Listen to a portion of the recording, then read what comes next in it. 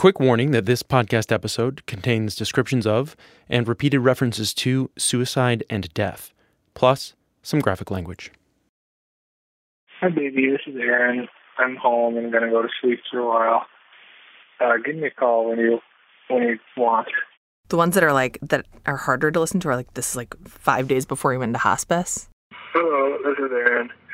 I'm fine. Just calling to see if you need me to do anything before you leave tonight and Gia gets here. I think you're texting me. Goodbye.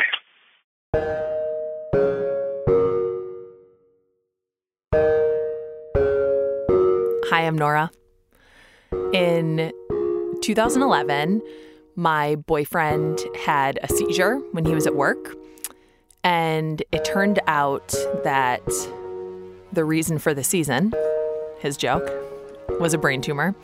And the brain tumor was cancer, and the cancer was bad. And the cancer would kill him 3 years later. But in between, a lot of other things happened. Yes, chemo, radiation, 2 brain surgeries, 1 billion blood draws, but also life. We got married. We had a baby. His name is Ralph. Hi, I'm Ralphie. We traveled and we went to a Bruce Springsteen concert and we went to a Beyonce concert. We did everything we wanted to. And life was really good and normal, even though there was this big, scary shadow following us around everywhere. And then the shadow caught up with us. Hello. The brain tumor kept growing back. This is Aaron. I miscarried our second baby. Love you guys. My dad died. Talk to you soon. And a few weeks later, Bye-bye. so did Aaron. So now I'm a 30-ish widowed mom, and everyone wants to know how I'm doing. It's just our nature for us to touch each other's arms gently and try to make an awkward amount of eye contact and whisper in that soft NPR voice, like, how are you? How are you? Which I hear a lot. And I kept telling everybody the same thing, which is, oh, I'm fine. Like, I'm good. But sometimes when somebody asks you how you are, the only answer is terrible. Thanks for asking.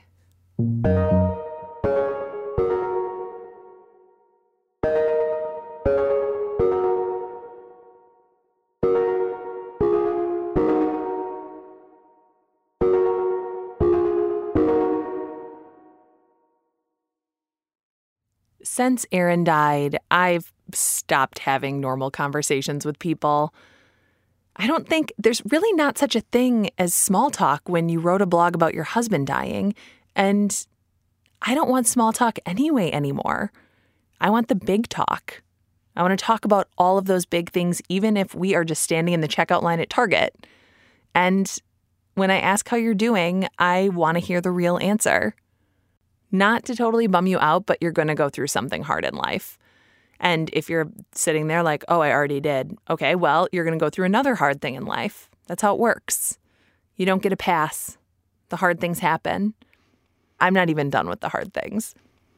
And if you've been through one, you know that it's hard for people to look at them. It's hard for people to talk about them. And it's hard to go through them. That's why they're called hard things. But they're also worth talking about. And you find value and strength in your struggle eventually. And we're going to find it together. Each week, we'll explore something uncomfortable. Not just death, but all the icky feelings and icky things that can happen in a life. Things like loss, divorce, jealousy. We're going to laugh about things you're not supposed to. Probably going to cry a little bit. I'm big into crying. Love it. Do it every day. This week, we're talking about death and memory and whether or not it really is going to be okay. It started with a letter from my friend Claire, and I got it just a few weeks after my husband and father died. In it, Claire tells me how I may miss the pain I'm in. How that urgent, burning sadness of losing her own father and her own brother within 8 months of each other had helped keep them close to her. And now, 5 years later, they're harder to conjure in her memory.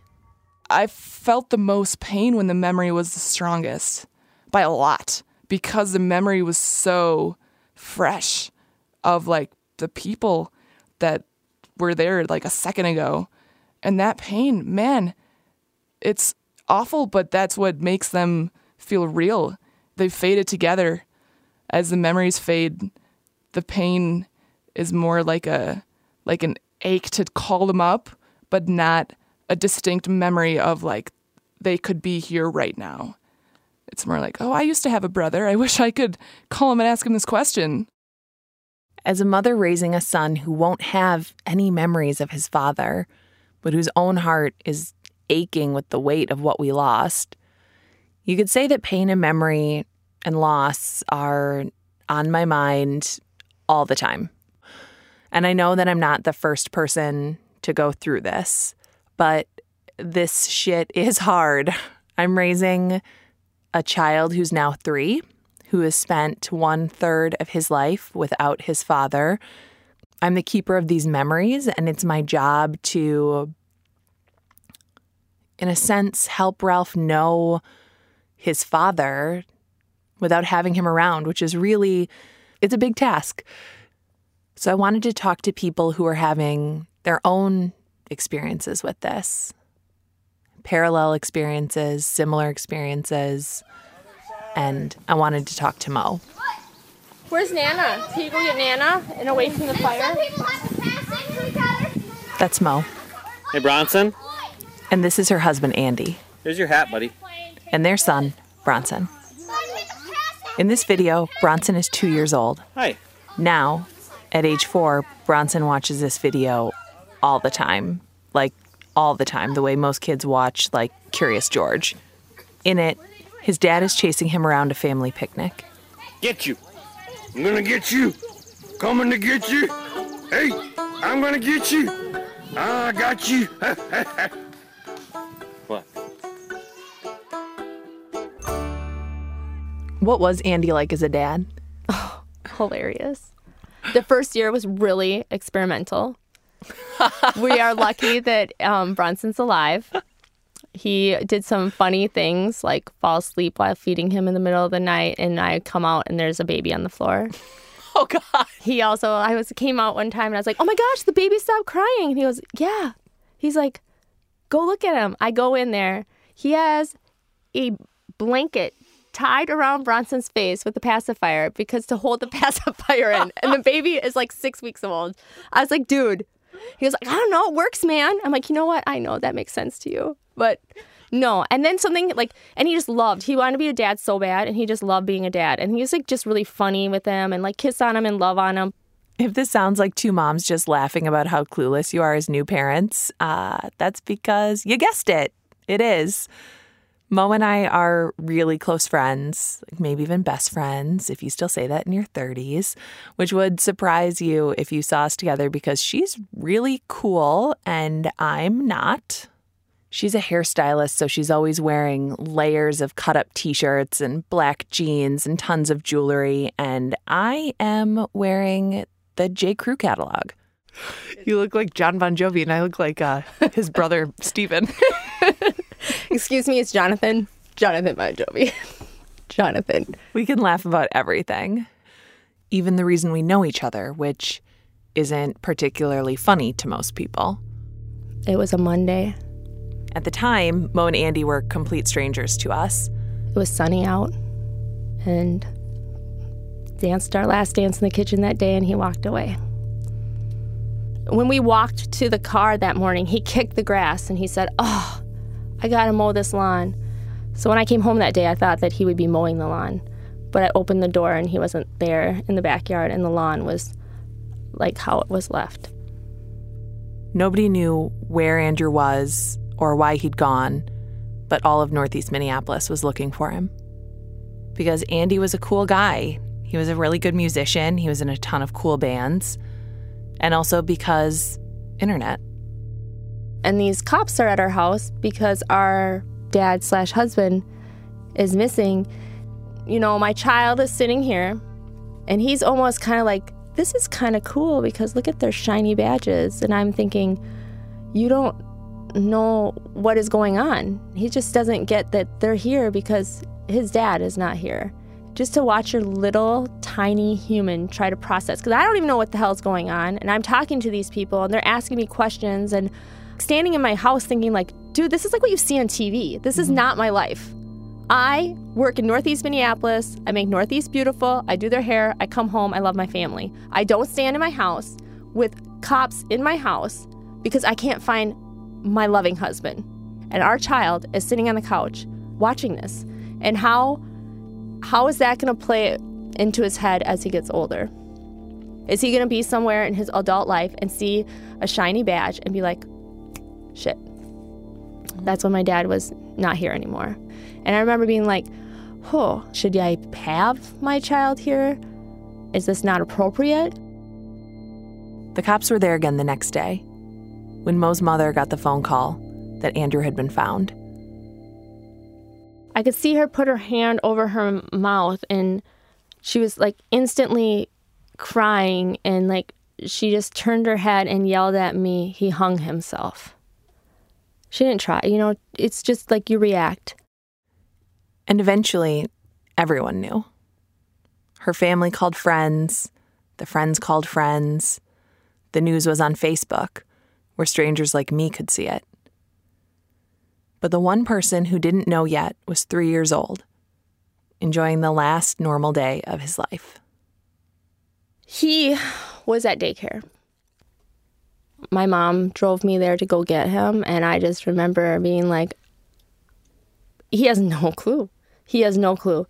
I'd be like, I can do this. I can't do this. I can do this. I can't do this. I'm like, oh my God, what do I say to him? And someone had called the whole daycare, and we're like a little family. And so all the moms were sitting out there just like crying and like looking at me, but trying to be strong for the kids. And Diana's just holding him as tight as she can. And she like walked him out to like me and gave me a hug. And I just remember bending down and hugging him. And I said, your dad is dead and he is gone and we're not going to see him anymore. And when you want to think of him, you can close your eyes and you can dream of him.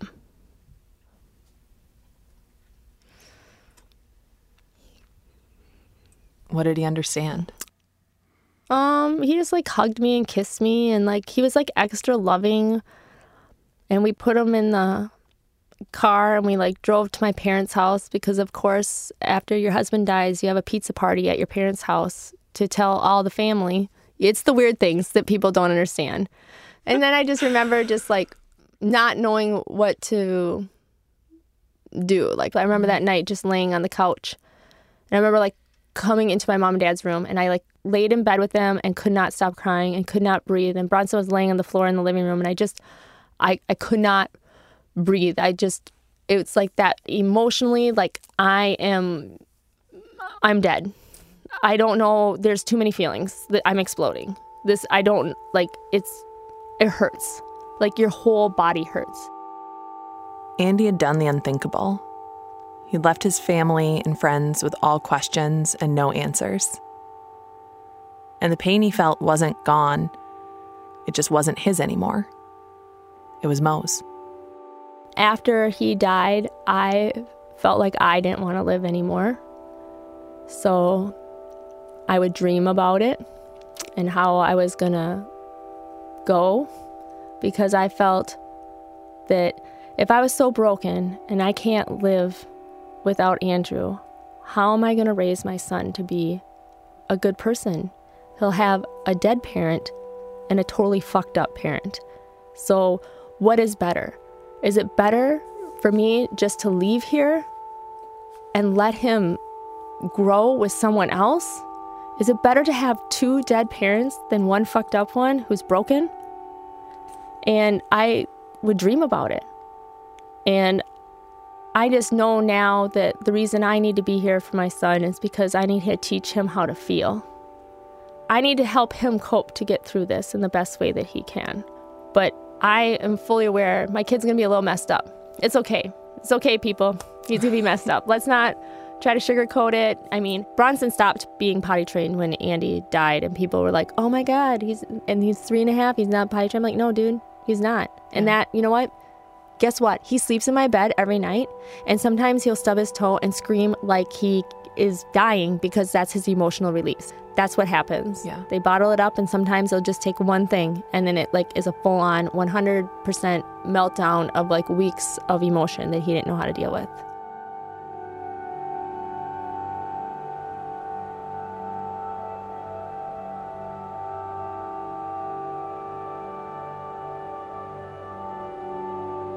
That's what Moe and I are preoccupied with all the time.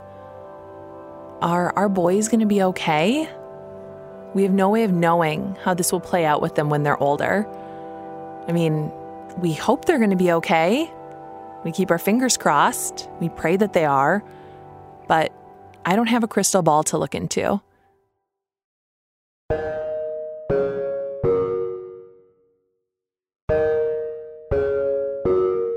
Coming up after the break, my crystal ball.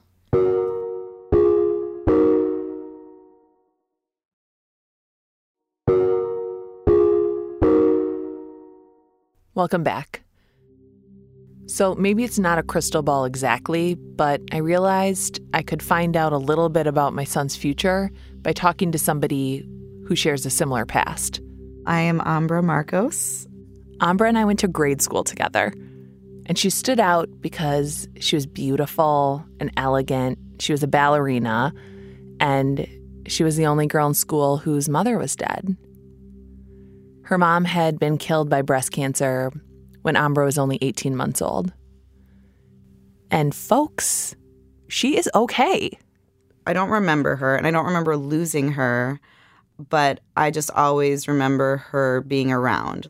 It's just so normal, my connection to her. This was a connection maintained by Ambra's dad, who raised her as a single parent, but had help from his sister Peggy and Peggy's kids and his parents and Ambra's mother's family.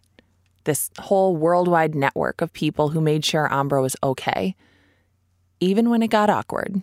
It was a little rough when I started hitting puberty, when my poor father noticed that I needed a training bra. Yeah, so he was like, oh, Peggy's going with Anna training bra shopping this weekend. And I'm sure he called her and was like, does Anna have boobs yet? Yeah. Ambra does.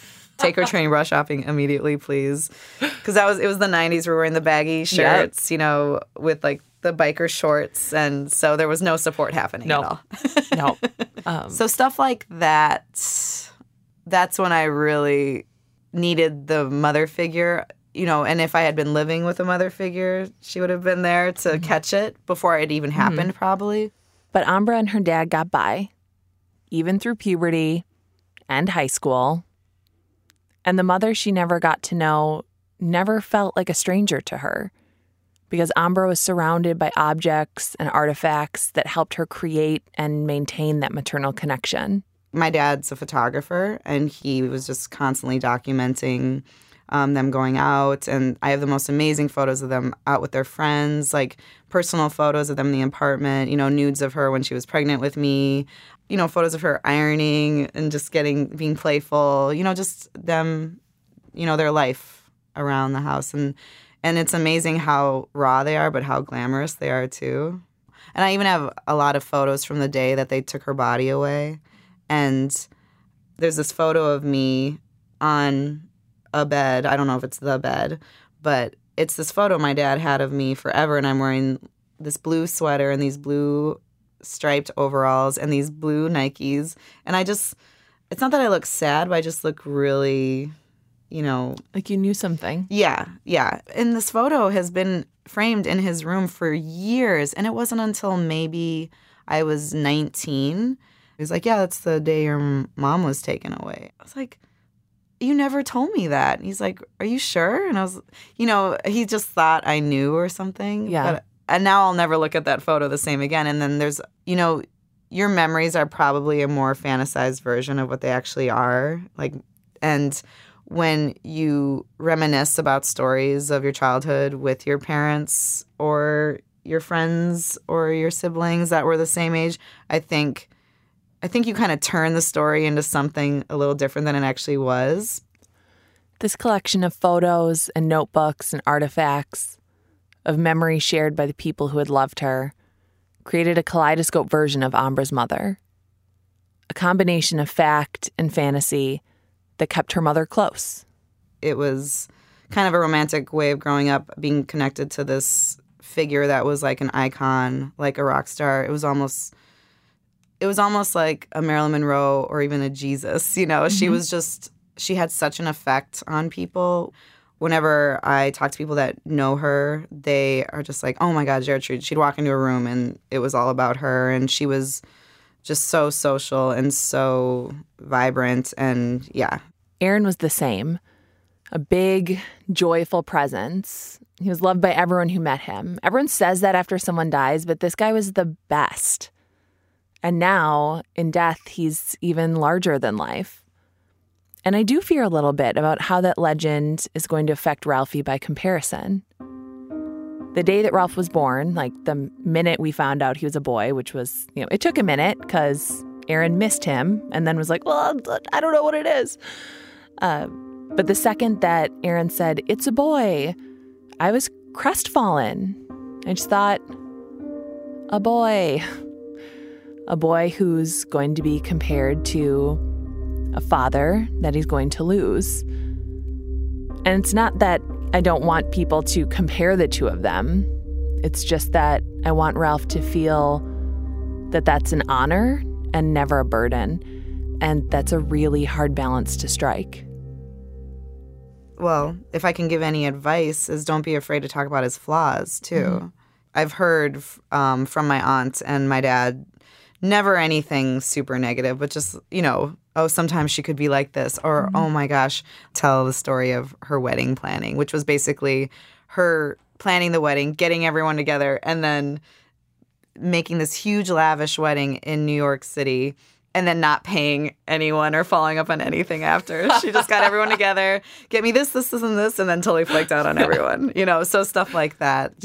I think because they spoke about her like a real person, I never felt like I had to live up to this, crazy standard or something. That makes me feel so good. It makes me feel so happy because I'm doing all these things. And Ralph has these objects and stories and this village of people who love him, who loved his father. But I still want to know, do you miss your mom? Yes. But, I couldn't say, I miss her in the same way, I now miss my grandparents who passed, or, I miss a friend I haven't seen in a long time. Only a couple times have I missed her where it hurt, where you feel that pressure on your chest. Mm-hmm. Like, I just want to, talk to her, and I want to share things with her, but, I feel like in a way she is watching me because I feel her energy, especially a couple times in my life I've actually physically felt her energy. When? So I had this dream that we were in a bar or a restaurant, and it was pretty dark, and I looked down the hallway for where the front door is, and it's apparently daylight out because the door opens, and there's this figure standing in the door, and the light is shining behind it, and I know it's her. And then I wake up, and I just remember, crying and, talking to my dad about it and be like, she visited me, and I almost got to talk to her, and I'm not sure how old I was, but that sucked. Yeah. And it was my first time really feeling the physical pain of missing and loss and sadness and of her. Do you think not having those real memories of your own made it easier for you, or was it ever painful to not have those? Absolutely. It was probably easier to lose her without remembering her than it would be to lose her at 5 or 10 or 13, because you have the real memories. Because, people told you so many stories. Yeah. And it sounds like the photos just helped you. And, having diaries and photos helped you fill in, color in this sketch that people had given you of who your mother was. It's fully documented. Yeah. And I also recently got a hold of some videos as well of, weddings and functions and family reunions and trips to the beach. And oh my gosh, it was all so cinematic. How does it feel to see your mother moving? Oh, that blew my mind. And hearing her French accent and her voice, she has a deep voice, and her calling my dad's name, them acting really goofy and then them also just being all over each other too. Like my uncle told me ahead of time before they showed the film at the party, he was like, just so you know, there's going to be footage of her, and there's going to be footage of her holding you as well. And I was like, okay. And of course, I totally started crying when they showed it. Everyone in the whole room, there's like 200 people that looked at me, and everyone around me like put their arm around me or like touched me in some way. And of course, I was just like teared up. But I was smiling as well, and it was beautiful. And then it went on to the next scene, and I could kind of like get distracted again. Yeah, I love it. I can't watch videos of Aaron. Or even I never knew my friend Moe's husband, but she sent me a video of him. He was like in all these bands in Minneapolis. And seeing him alive, it just feels like, oh my God, this thing is coming for you. It's like it's seeing somebody before they get hit by a train or something. And just like you want to be able to like move them or something. Wow. And also like I really love knowing that you're a grown-up who's okay. Yes, like everything will be fine, and that like have faith in your man.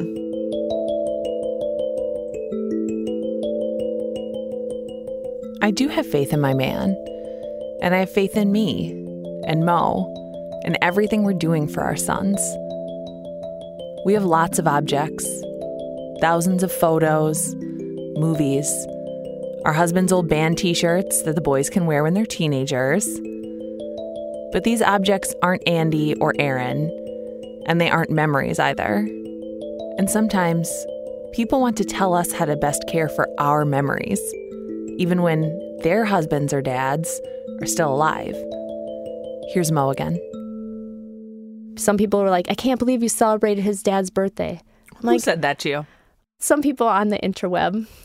They're like, I can't believe that you celebrate that. And I'm like, but it's his dad. And I will celebrate it until he doesn't want to. He sang happy birthday to his dad. Yeah. He baked him those cupcakes. He was so excited. Of course he was excited. You don't get a lot of chances to be excited the year after one of your parents dies. But you have to hold on to those shinier things as hard as you can. Just everything you can remember about who you loved and who they were. Bronson turned 1 year old. And I used to be like, Bronson's like everything. And then he turned 1 and it was all Andy. I like my daddy. What up, daddy? And they like run around. They sing like silly songs together. And they would like put this like marching music on and they march around the house. And like the dog and the cat would follow them. And then pretty soon we're all following him. And then we have like instruments, He was seriously, it hurts even more to not have him because he is so incredible.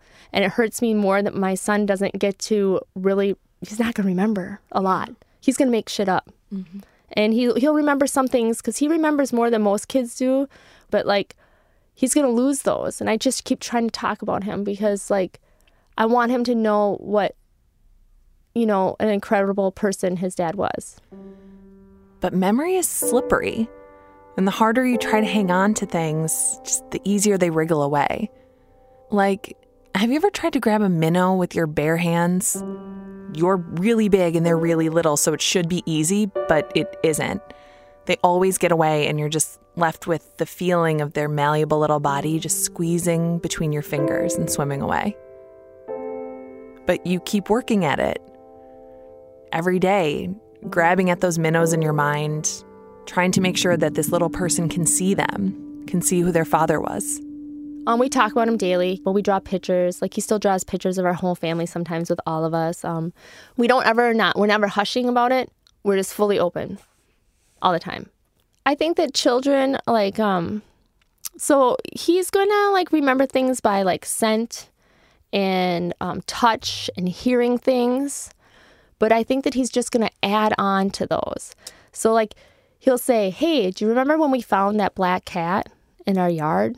When I was 1. And I was like, yeah, I do.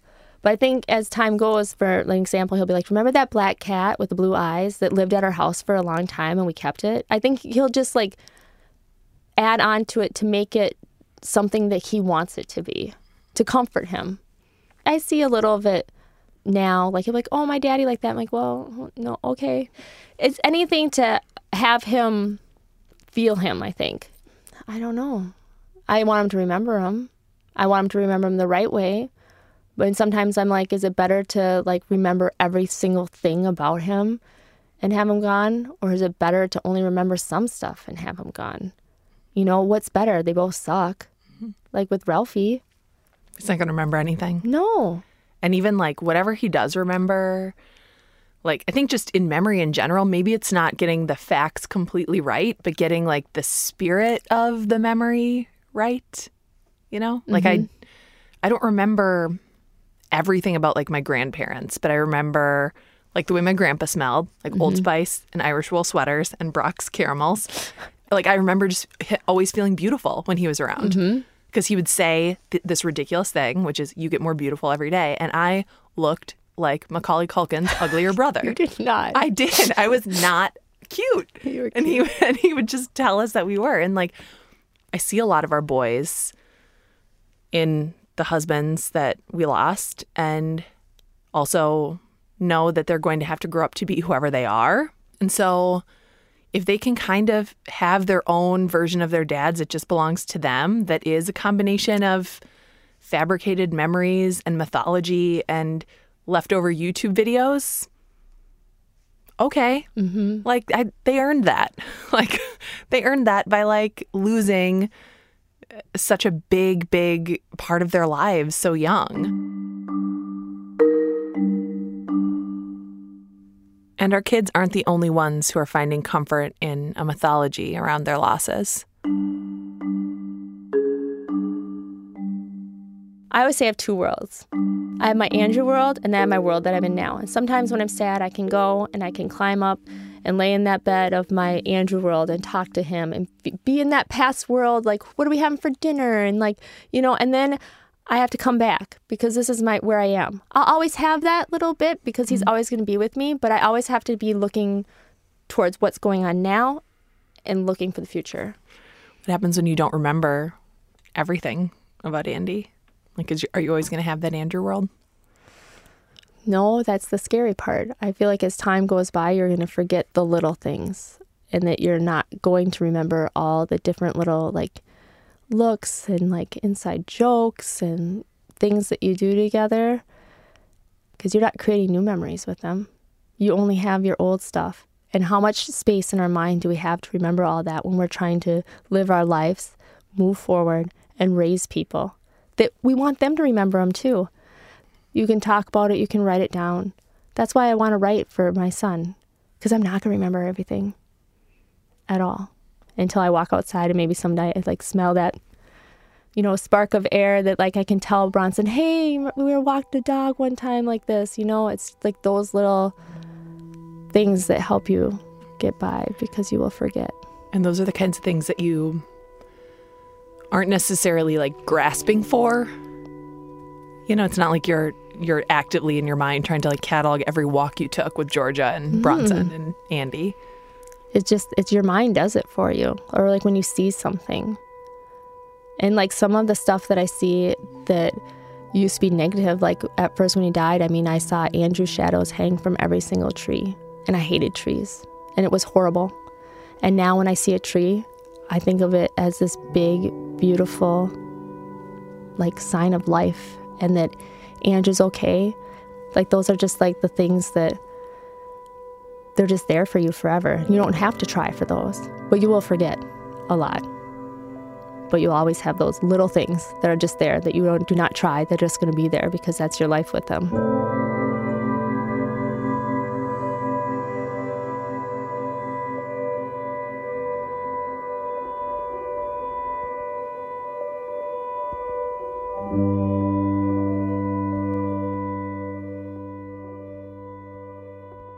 A few years ago, my parents moved out of my childhood home, that was rude of them, but I'll save that topic for another time. My mother left a few cardboard boxes on the back steps of my home labeled Nora's Life, and I opened them immediately because it was a very compelling label. In it was my life. It was every old report card, notes to and from my high school friends, Valentines I'd created for my parents, which again, rude. Those were gifts. They were lost memories and moments from my life. And some of them brought me back to specific moments in time, like staring out the window of my 7th grade classroom or the smell of Minnehaha Creek in Minneapolis after all the snow melts. And some of them were like reading a foreign language. All the letters were there, but they made no sense to me. I couldn't, like anywhere in my mind, find the girl who was so upset with her friend about something that had happened at the lunch table in 1999. The memories were gone. They were gone even with all that evidence laid out before me. I will always have things that were Aaron's, and I will always have memories of him. But there's no keeping him alive for this world because he's not of this world. I can't control what brings a memory back and what doesn't. I can treasure the things, but they can't be my everything. At some point, I have to trust that I absorbed enough of Aaron when he was here. Because he's a part of me and a part of Ralph.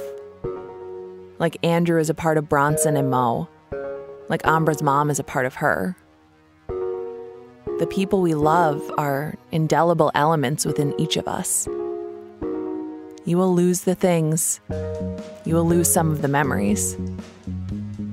But they will become a part of you. Like the books you memorized as a child, or the roads you can walk with your eyes closed, or a song you can sing in its entirety, even without the music playing. So thanks for being here with us. We're going to keep exploring all the gross and gorgeous little nooks and crannies of all the hard things that people go through. And we're going to be looking for all kinds of people who are working hard on being the best humans they can be in the face of, and probably because of, everything that happens in a life. Like, remember Claire from the beginning? We've got a full interview with her available for free. Just text TERRIBLE1 to 677-677 and we'll get you all set up. Data messaging rates apply, whatever those are. If you're not listening there already, you can find us on iTunes, Stitcher, TuneIn, all those places you find podcasts. So subscribe. And when you do, leave us a review. It makes a big difference unless you don't like it, in which case I take that feedback very, very personally. You can find me on Twitter and Instagram and most of the internet as Nora Borealis. Terrible Thanks for Asking is produced by Hans Buetow at American Public Media. He is a delight. Our theme music is by the fantastic Joffrey Wilson of Just Postbellum.